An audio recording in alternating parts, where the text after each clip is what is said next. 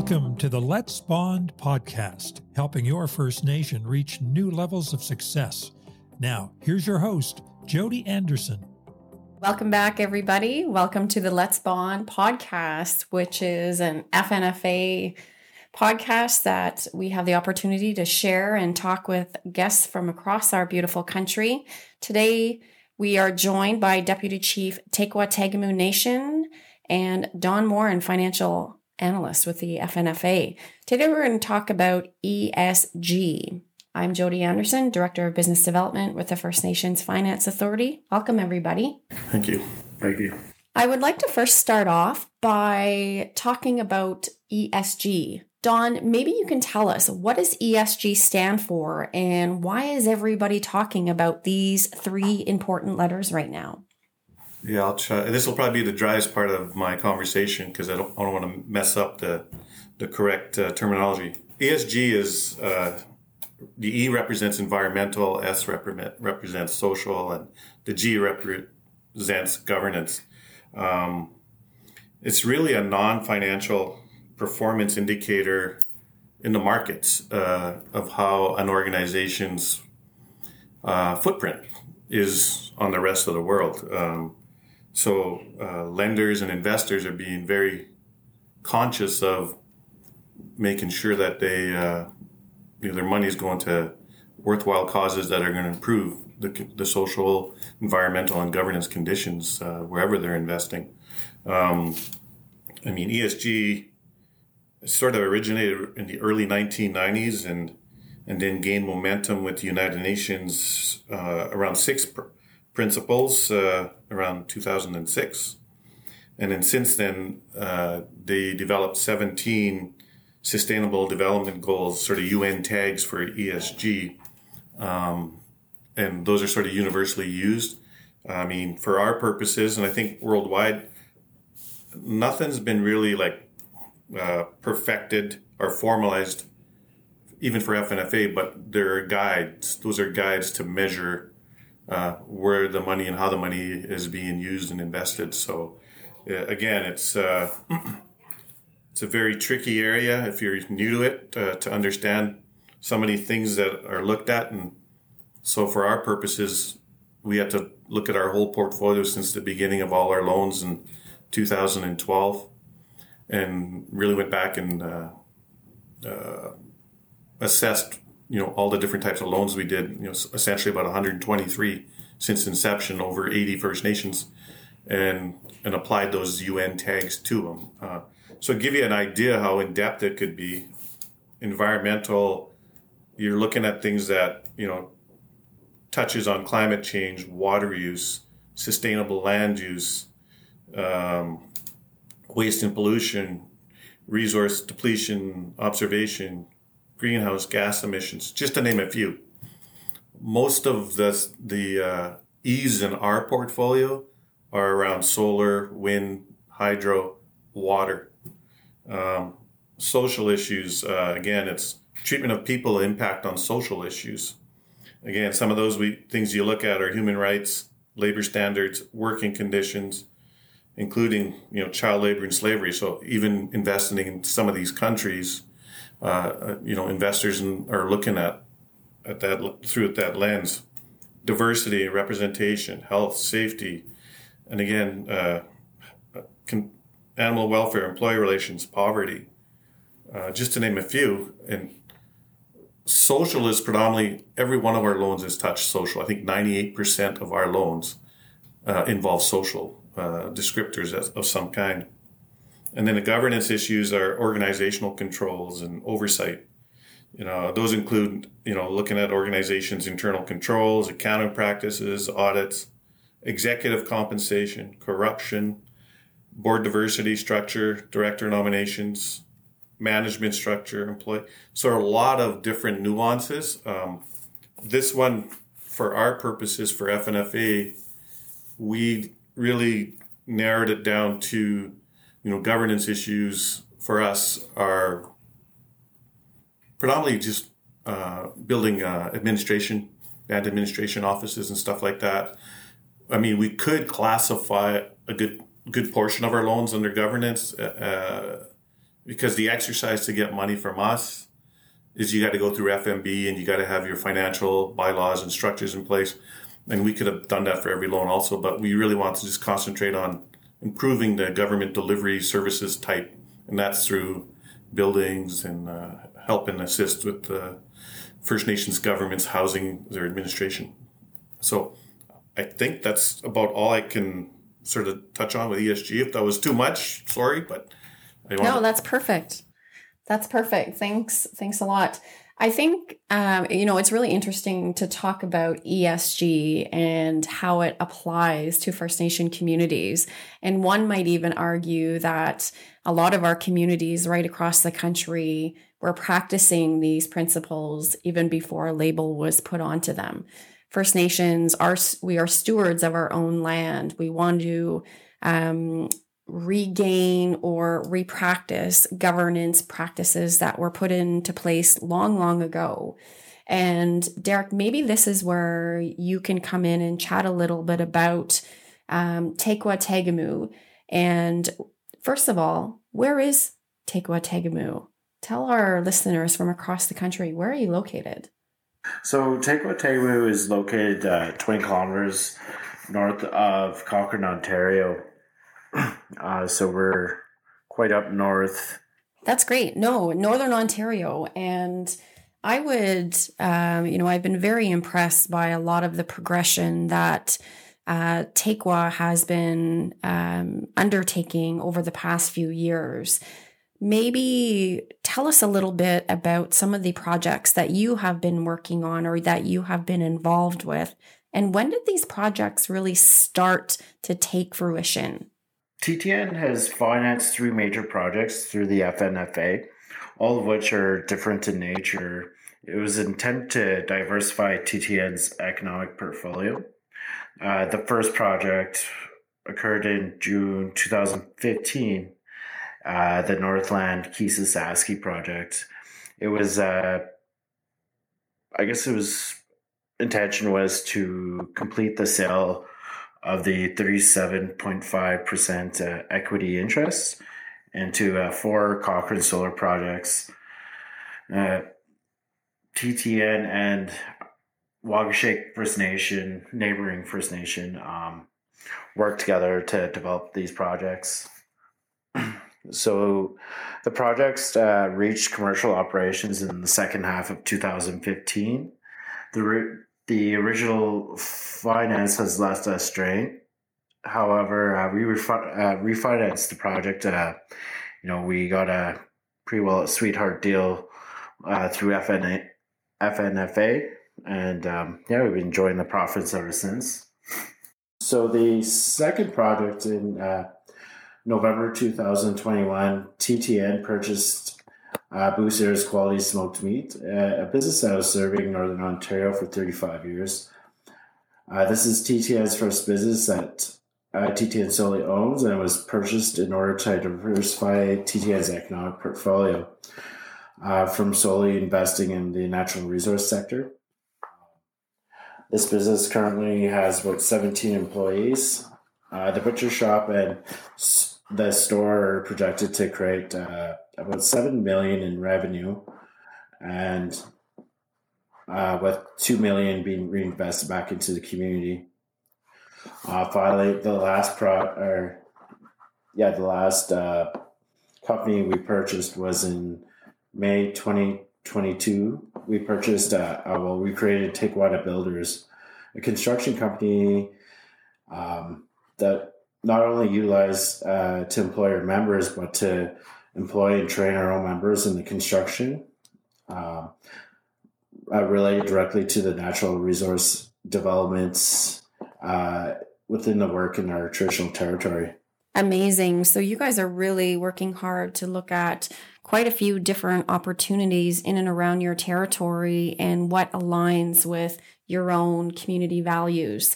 I think that's really important to talk about, and the success that it's starting to bring to your community. So when we talk about impact to the community and to Tekwa and potentially surrounding areas, what are some of the impacts that you have seen, Derek, come back to your community? Well, it was just a few decades ago that the previous leadership was just managing poverty. And, our community members were shopping at the food banks. The band was in debt.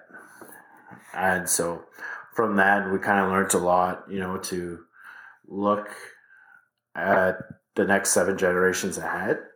So now, things obviously improved, and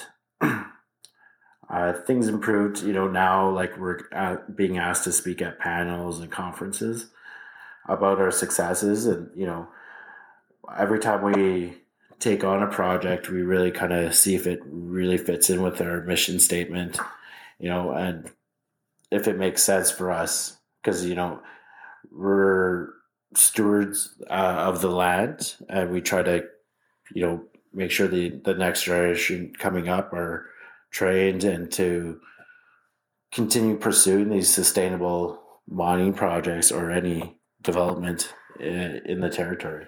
So when we're talking about sustainable projects, what does that mean to Tequa? What does that mean to the members in your community? The biggest factor we look at is the environmental impact. We want to pursue a project that doesn't leave a negative impact, and any impacts are either mitigated or minimized, right? And also working with the proponents, the leadership or the owners are, they're real strong proponents that, support our vision. Incredible. And I really like how Tequa is taking its rightful seat at the table in terms of being equity owners and being a major player in these projects, no matter what that is. Congratulations on the Kisasaki solar wind farm in terms of generating clean power to your communities. And from a social standpoint, too, this really gives back to the communities, and you guys have done a wonderful job of creating programs and playgrounds for some of the youth. And maybe you can tell us a little bit about that and some of the projects that you've been able to do around the communities that maybe previously you weren't able to do. Yeah, so through our success, we were able to, the revenues that are generated, we were able to reinvest back into our community. Some of them include, the fiber to home build. So now every community member has access to internet. I think the average speeds out here is about 35 megabytes per second and upwards to 250. So we were able to build a park, a playground for the kids in the summer. And then we did a bunch of upgrades to our arena facility. We were able to put solar panels on the community, everyone's homes. So now they generate a net credit, so it offsets their hydro bills and, just helping improve the quality of life on the reserve. And I understand that you're a Toronto Maple Leafs fan, so you're trying to get a game going inside the community. How's your luck going with that? Actually, really good. We just hosted a Leafs alumni game a couple months ago, so we had a bunch of former Leafs come up this way, and every time we in Toronto with the youth, we always bring them out to the Leafs or Raptors games. So I think of all these programs and that are contributing towards building a healthy community. One of the areas that I don't think gets enough attention is the mental health of our communities, and doing really fun events like this certainly helps to pull out a lot of smiles in people and get them engaged in sport. So congratulations on that. I think that's incredible. Don, from your perspective and an ESG perspective, I know that we are collecting this information in terms of ESG and categorizing, but who are we collecting the information for exactly? I think it originally started out that, our primary focus was collecting, and I think it still is, but we're primarily collecting it for the world markets where we're raising the capital for our loans to our communities. But I think also internally it's for our purposes and working with our nations, just interacting with some of our member nations borrowing from us or even potential ESGs on their minds also, and getting that messaging out is important.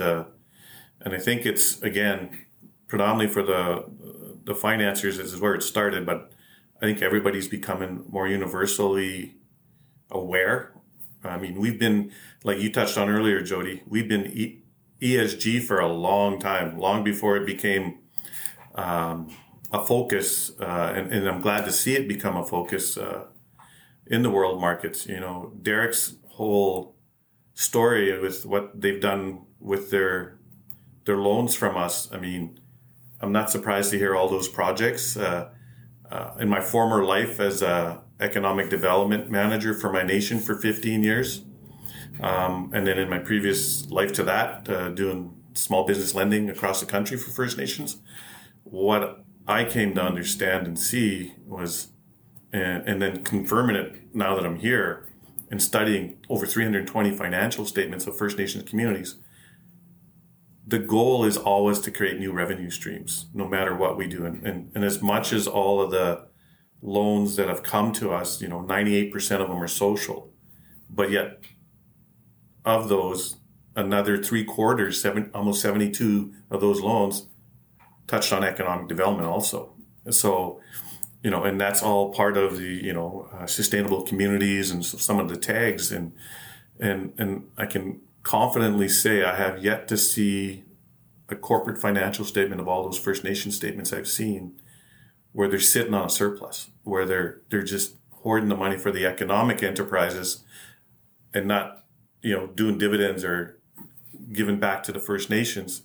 Usually a lot of those profits are reinvested in the community in social type projects. And I think that's an important measurement tool that's really gotten attention in the investor and financing markets. Yeah, absolutely. We're talking about a values-based economy, and I think this aligns really nicely in terms of what our First Nation communities are doing. And Tequa has certainly led the way in terms of growth, progression, and doing things on their own. Congratulations, Derek. Now, you guys are working on some housing as well. Always looking to address the housing deficit in our communities. And that is widespread right across Canada. Some of the housing initiatives that you guys are working on, tell us a little bit about that right now, Derek. Yeah, for sure. So we obviously, like other First Nations, we have a huge backlog of housing. So what we started doing was leveraging our revenues, trying to push the output of housing. So we went from building 3 to now we're doing average of 8. The issue isn't about the funding of the houses, it's the infrastructure to put it in place. There isn't really any avenues for that. So we have to go and try to get creative with that. So we started purchasing houses in off reserve. Yeah, so we developed a safe home, receiving home, so for kids that are involved in the child welfare. Amazing work you guys are doing. Looks like we have a little bit more work to work on to get you in a place where you guys want to be.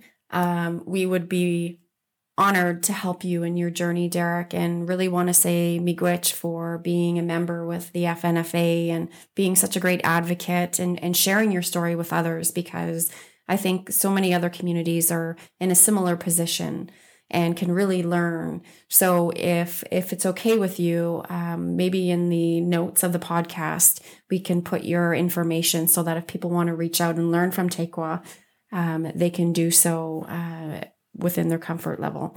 Thank you very much for being a guest with us today.